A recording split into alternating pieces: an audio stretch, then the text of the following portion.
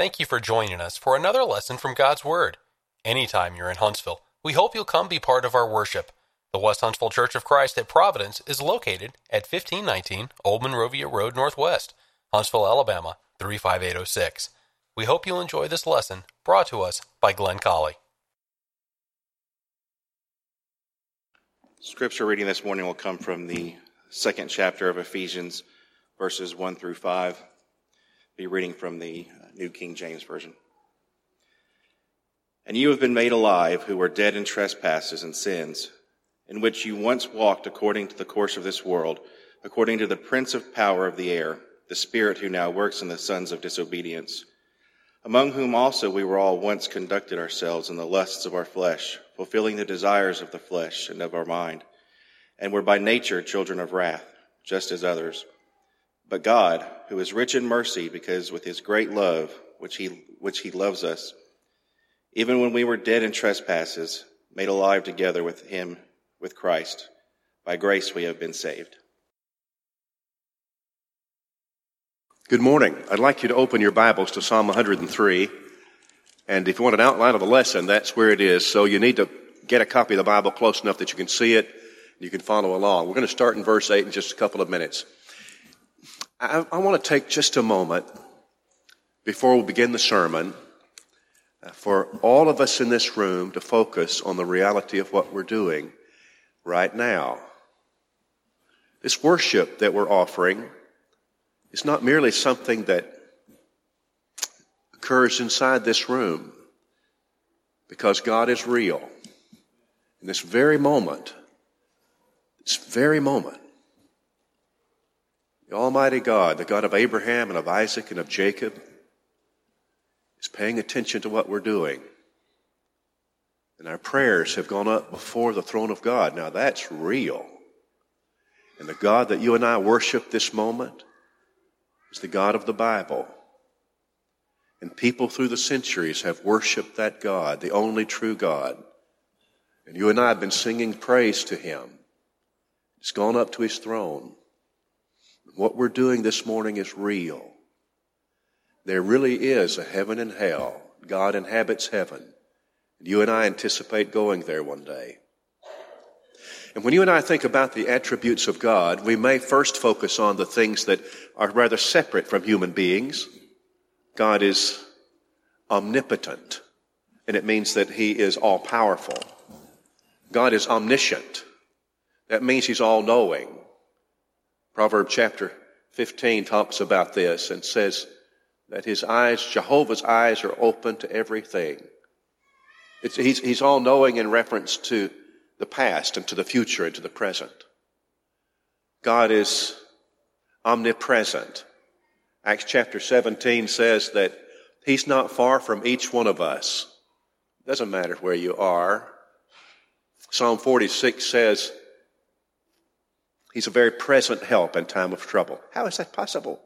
How can he say that about everybody all over the world? The answer is because he's omnipresent.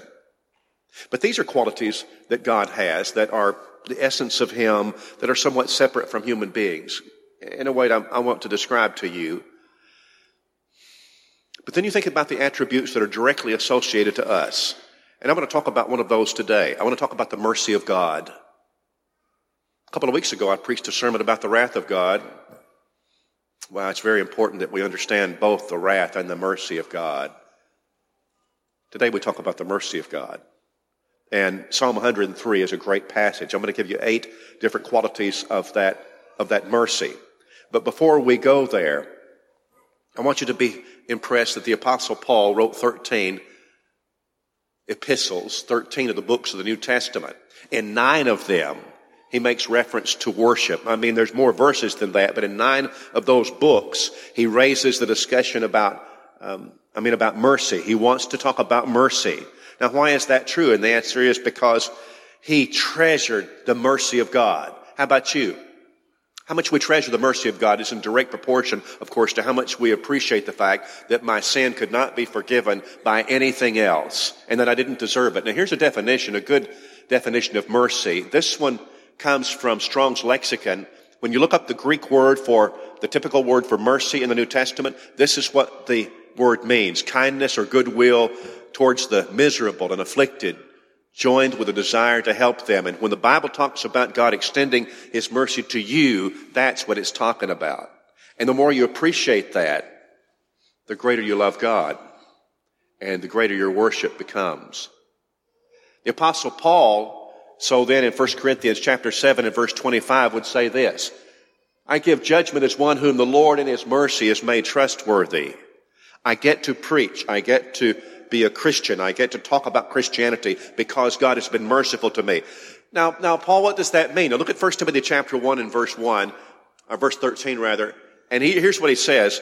Here's where I came from. Now, if you were going to talk about the mercy of God, you want to elevate it in the minds of people, how would you go about it? And the answer is you would say, I need to tell you about where I was before I became a Christian. There are things that were so deeply wrong, and the depth of those wrongs motivate me to appreciate the mercy of God. So he says, does that apply to any of us in this room? Does it apply to all of us in this room? I was a blasphemer. Blasphemy means to speak against God. He did that, God the Son. I don't think he would speak against God Jehovah, the Father. He wouldn't because he was a Jew, but he would speak against the Son in a blasphemous way. I was a persecutor. Persecutor is different from prosecutor. A prosecutor is one who, at least in theory, holds to the law, and he punishes or carries out the punishment that's exacted by that law against the lawbreaker. But he does so with the basis of law. A persecutor is not like that. A persecutor is one who just wants to hurt people. And so Paul is talking about God's mercy. That's the point of the verse. I want to tell you about God's mercy, but let me tell you about why I love it. It's because I was a blasphemer. You can't go to heaven with blasphemy. You can't shake your fist at God. I was a persecutor. And probably, you look at this, insolent. I was an insolent man. Insolent, we don't use that word. We don't talk that way, but insolent is a powerful word in this list of the things that he remembers about himself. He calls himself the chief of sinners. And insolent means that a man would want to insult people. He would use his words in an attempt to rip and tear you. That's what he did. He was vile in reference to how he talked about Jesus Christ. He was vile in the way that he talked to and about other people.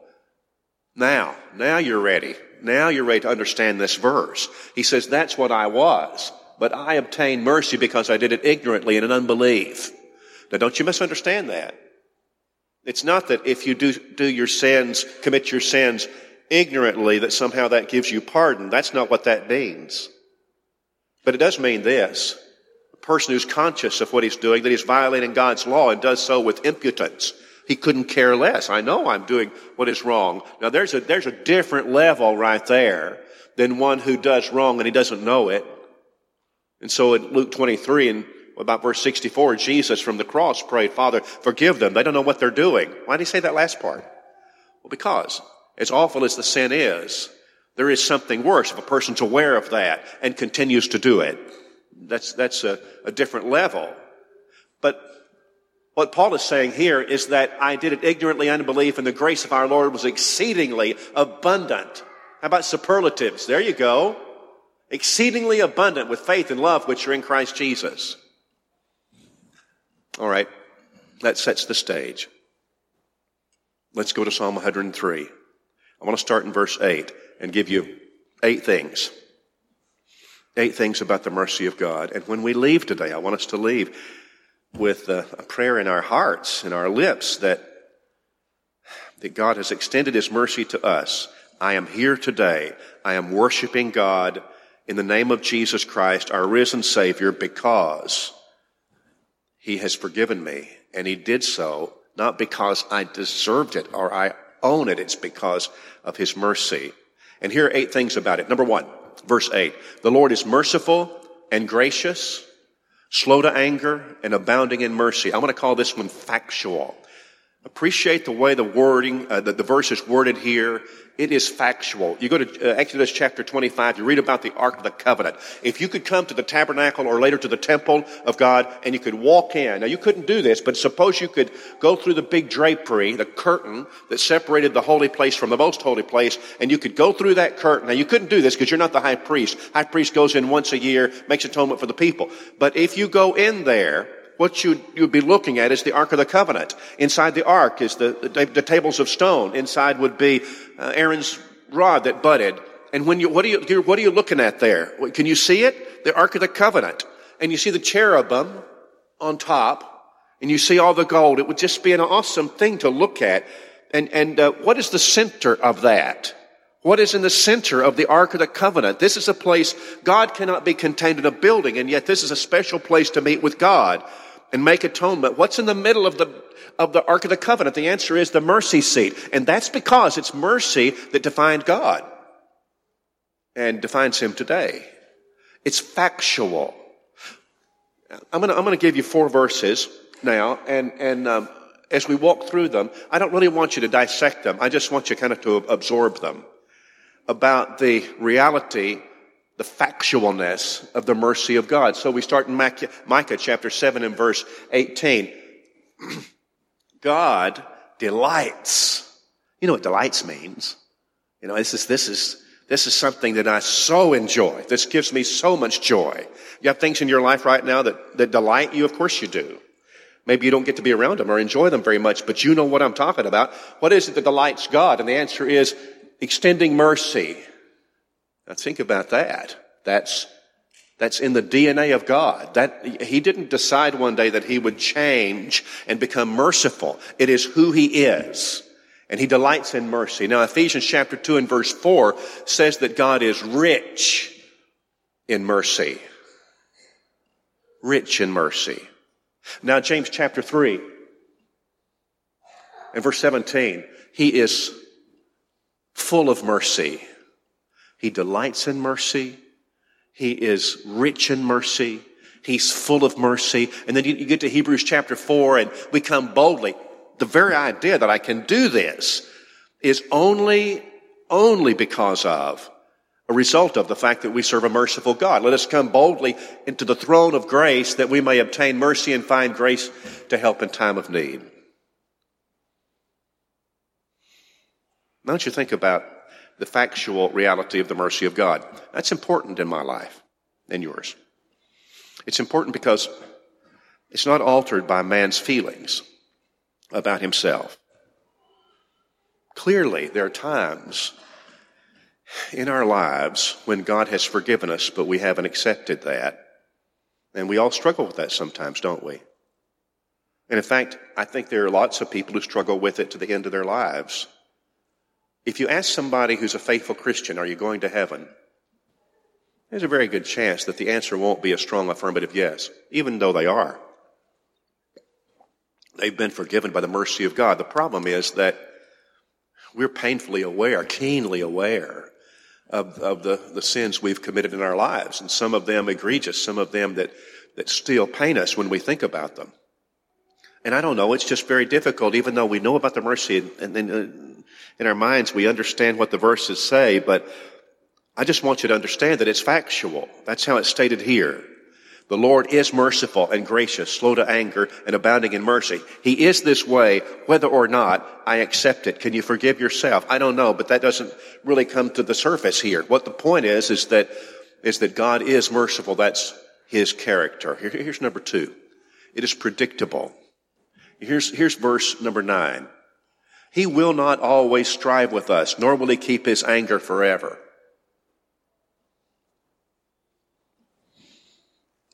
I don't want you to think about the wrath of God as being like people. In the South, we use this term, come apart. You know what a come apart is? It's when, your kids ever have a come apart? When something does not go their way and you correct them and they just melt down. And anger and tears and all of that. And I suppose sometimes it happens with humans. It's a very embarrassing thing when it happens to a human. You just have a come apart. I don't want you to think about the wrath of God ever as being a come apart. God's not like you and me. He's not a human being. He's God. Don't think of him like that. There's a predictability to the anger of God. Friday night I was in Jackson, Tennessee. I went to a lads meeting and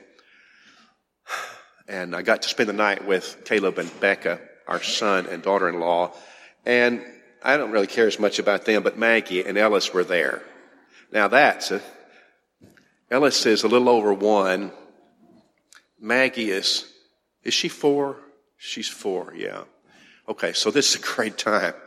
And when I get there, they just can't, they've been anticipating, knowing that I was coming. They can't wait. They just can't wait till Papa gets there.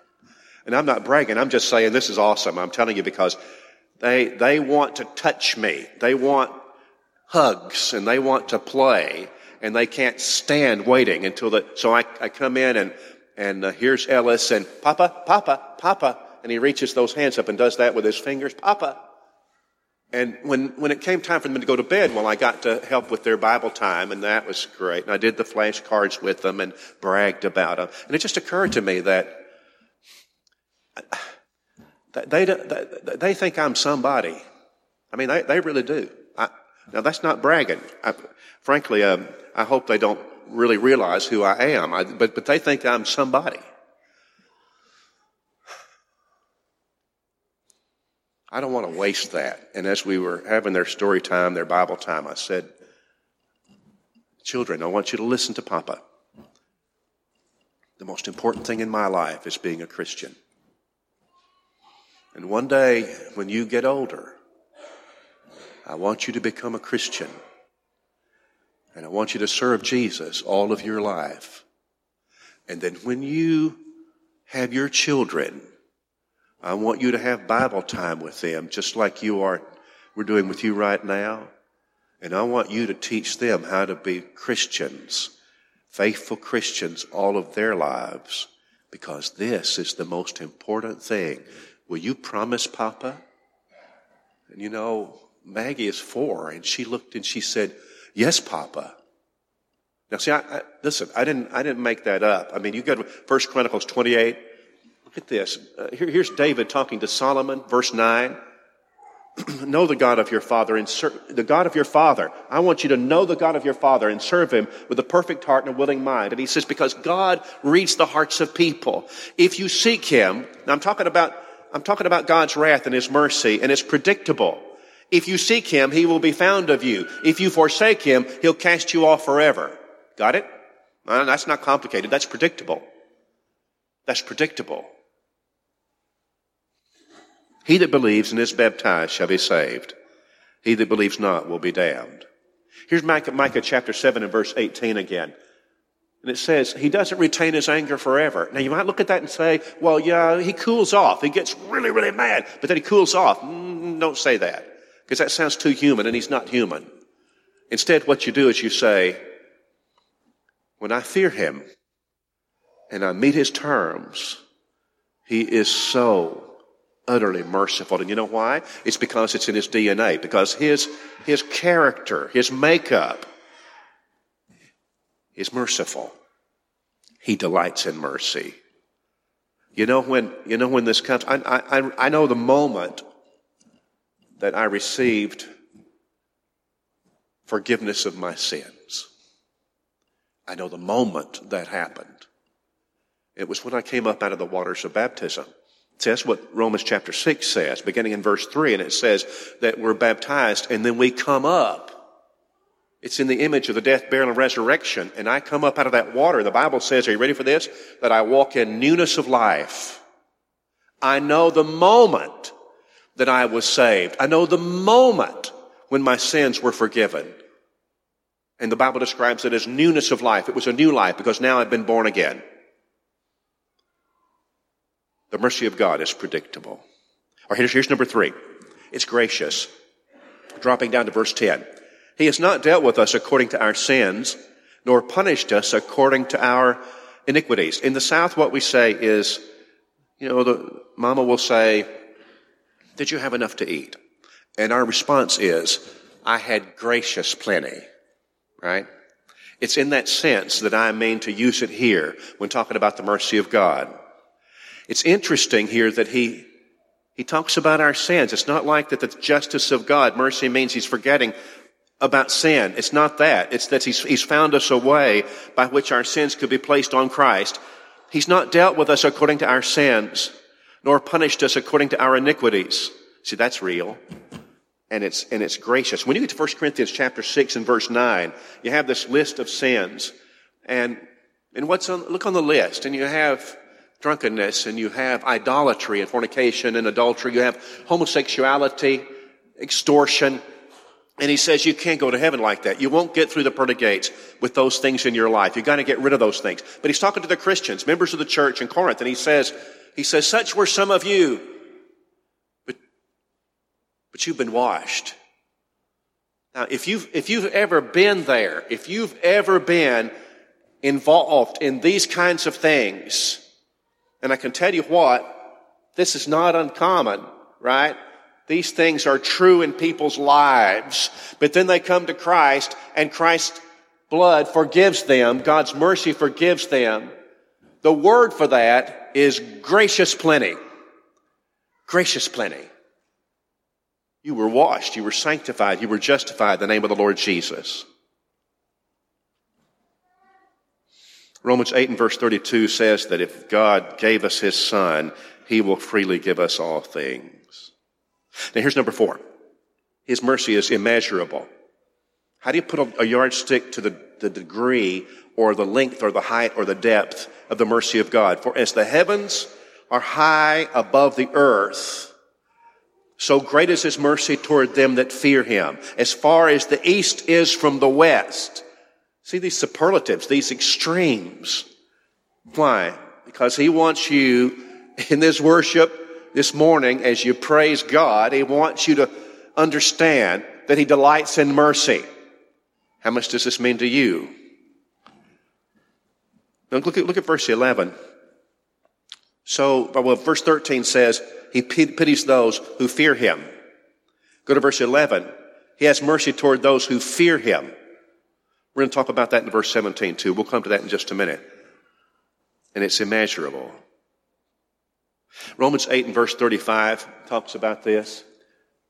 There we are. Who'll separate us from the love of Christ? Tribulation, distress, persecution, famine, nakedness, peril, sword.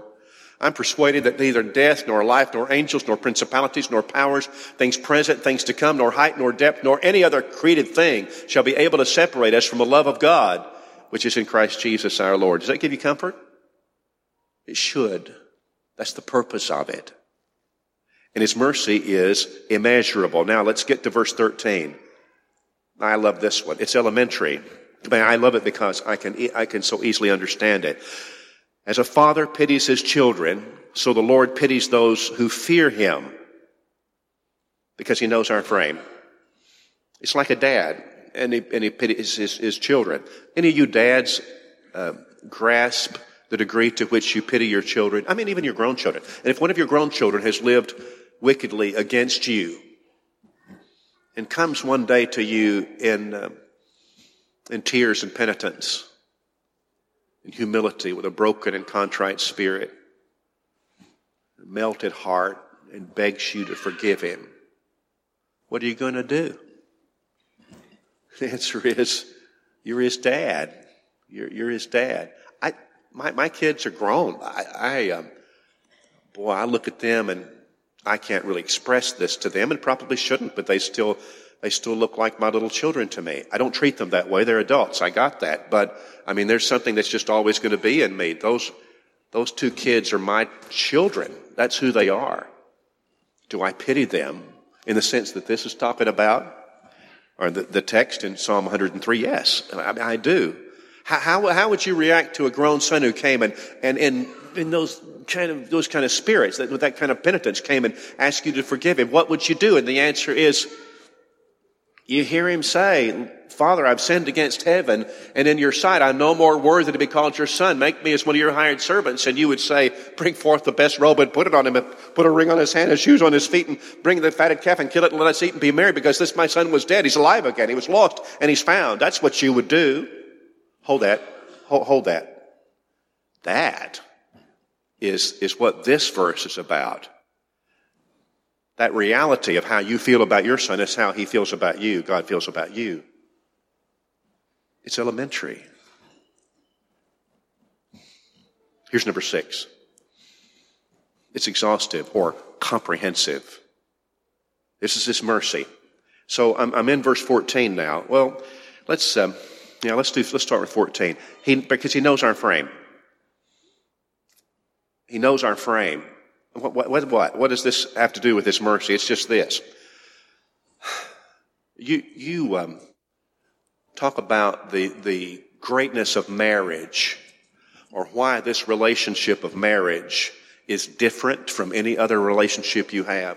Sometimes I'll talk about the freedom level of communication, and that's what you have with your spouse. If you have a good and Christian marriage, you have this, you could talk to your spouse in a way that you cannot talk. I don't mean in meanness, but you can be so open. I can talk about my dreams and my aspirations and my fears and my nemesis and of anything that there is in my life. I can talk about with my wife or with your husband. You can do that. That's a freedom level. How can you do that? And part of it is because of the commitment and the vows and because of love. But part of it is that you're talking to somebody who knows you so well and still loves you.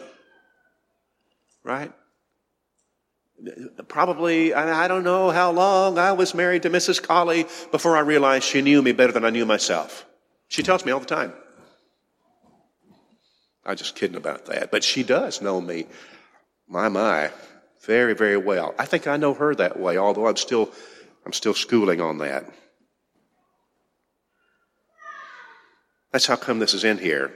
So it's like a father pitying his children. Now verse 14, because He knows our frame. So when He looks at me, what does He see? And He sees a child. He sees me. If it wasn't this way, and you thought about God's mercy, it wouldn't be so good, really, because you'd be so worried that maybe there were hidden things that people don't know about me. And if they did know, they wouldn't think so much of me because in my past I've committed sin. Right? If they knew me that well. But see, so what if God wasn't God? What if He wasn't like that? I don't think the mercy would mean so much, because you would always be afraid that maybe something would be uncovered that He doesn't know and I didn't tell Him. And you see the point. So that's why the psalmist here says, because He knows our frame, He remembers that we're dust. There's nothing that's not open before the eyes of God. There's nothing about you that God doesn't already know. Now, let's bathe in the reality of His mercy. He knows. He knows. And He's merciful. He knows our frame. Here's Psalm 139. And you're familiar with this. You've searched me and known me. You know my sitting down, my rising up. You understand my thought afar off. You comprehend my path and my lying down and are acquainted with all my ways. There's not a word on my tongue, but behold, Lord, you know it all together. He knows our frame. All right, now here's number 7. We just have 8. Here's number 7. I want you to drop down to verse 17. It's eternal. But the mercy of the Lord is from everlasting to everlasting. Because that would be a question I want to ask. Heaven sounds wonderful and forgiveness sounds wonderful, but how long? How long is this contract? How long does this last? The beauty of heaven, 1 Peter chapter 1, beginning in 3 and following, the beauty of heaven is not just that it's incorruptible and that it's undefiled, it's that third one. It's incorruptible, undefiled, and it fades not away. Right? So Matthew 25 and verse 46, it is eternal. I don't know. I can't grasp eternity. No, I don't.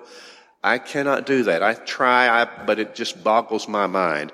But just so you know, the mercy of the Lord, praise God, is from everlasting to everlasting on those who fear Him, and His righteousness to children's children. Now here's the last one.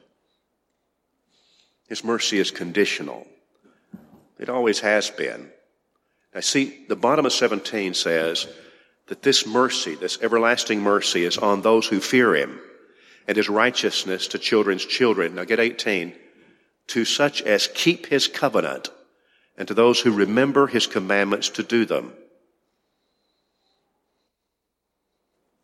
Fear Him, Keep his covenant. You know, a covenant is an agreement. And when you were baptized into Christ, you made a vow to him, and you have this agreement. Now, I want you to know something about the grace of God. Titus chapter 2, verse 11 says, the grace of God that brings salvation has appeared to all men. Oh, grasp that. The grace of God, the mercy of God is extended to everybody in the world equally. Nobody has anything special about this. Everybody has it extended to them, and the cross of Jesus Christ was powerful enough to forgive every man, every woman, who ever lived. But not everybody's going to go to heaven. Not everybody will be the recipient of this wonderful mercy that means forgiveness. Fear him, keep his covenant, and do his commandments. The grace of God that brings salvation has appeared to all men, teaching us that denying ungodliness and worldly lust, we shall live soberly, righteously, and godly in this present world. And so I live as a Christian. Oh, I say, but you know that I don't get it right all the time. I try every day to be a faithful Christian, but I don't get it right all the time. And here's the response, 1 John 1 and verse 8. If we say we have no sin, we deceive ourselves. If we confess our sins, he's faithful and just to forgive us our sins and cleanse us from all unrighteousness. Oh, he already knows. He already knows that. And in fact, he says, if you deny sin, then you lie. If a man says, I have no sin, you lie in the process. It's no, that's not right. I know that you're not going to be perfect. I know you're not. So I just need to know that. I need to know that about God's mercy, that it extends to real people. It extends to people like me. That's important.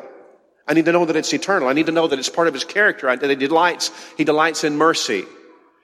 It's factual, it's predictable, it's gracious, it's immeasurable, it's elementary, it's exhaustive, it's eternal, and it's conditional. I want you, as we close this sermon, I want you to think as you did when we began the sermon. What we're doing this morning is real. What you're doing right now is real. It's not merely about people. Understand that worship has a human aspect to it, and we sing to one another. I got that. But God is real. God listens and pays attention, and we've been praying to a God who has acknowledged what we're doing through Jesus Christ. And you serve a God whose attribute is that he is merciful. He is merciful. Let that drive you to obedience. Let that drive you to faithfulness. Let that drive you to prayer. Let that drive you to want to live a Christian life, because he loves you so very much. He delights in mercy. Now, have you come to Christ? Are you in Christ? Are you one of God's children? The Bible says in Galatians chapter 3, about verse 26, that we're all the children of God by faith in Christ Jesus. For as many of you as have been baptized into Christ have put on Christ. Have you been baptized into Christ? Have you put on Christ? Are you one of God's children? You can know exactly the moment that you are saved. It's when you come up out of that water, repent of your sins and confess him, and be baptized, and be in Christ, and be God's child.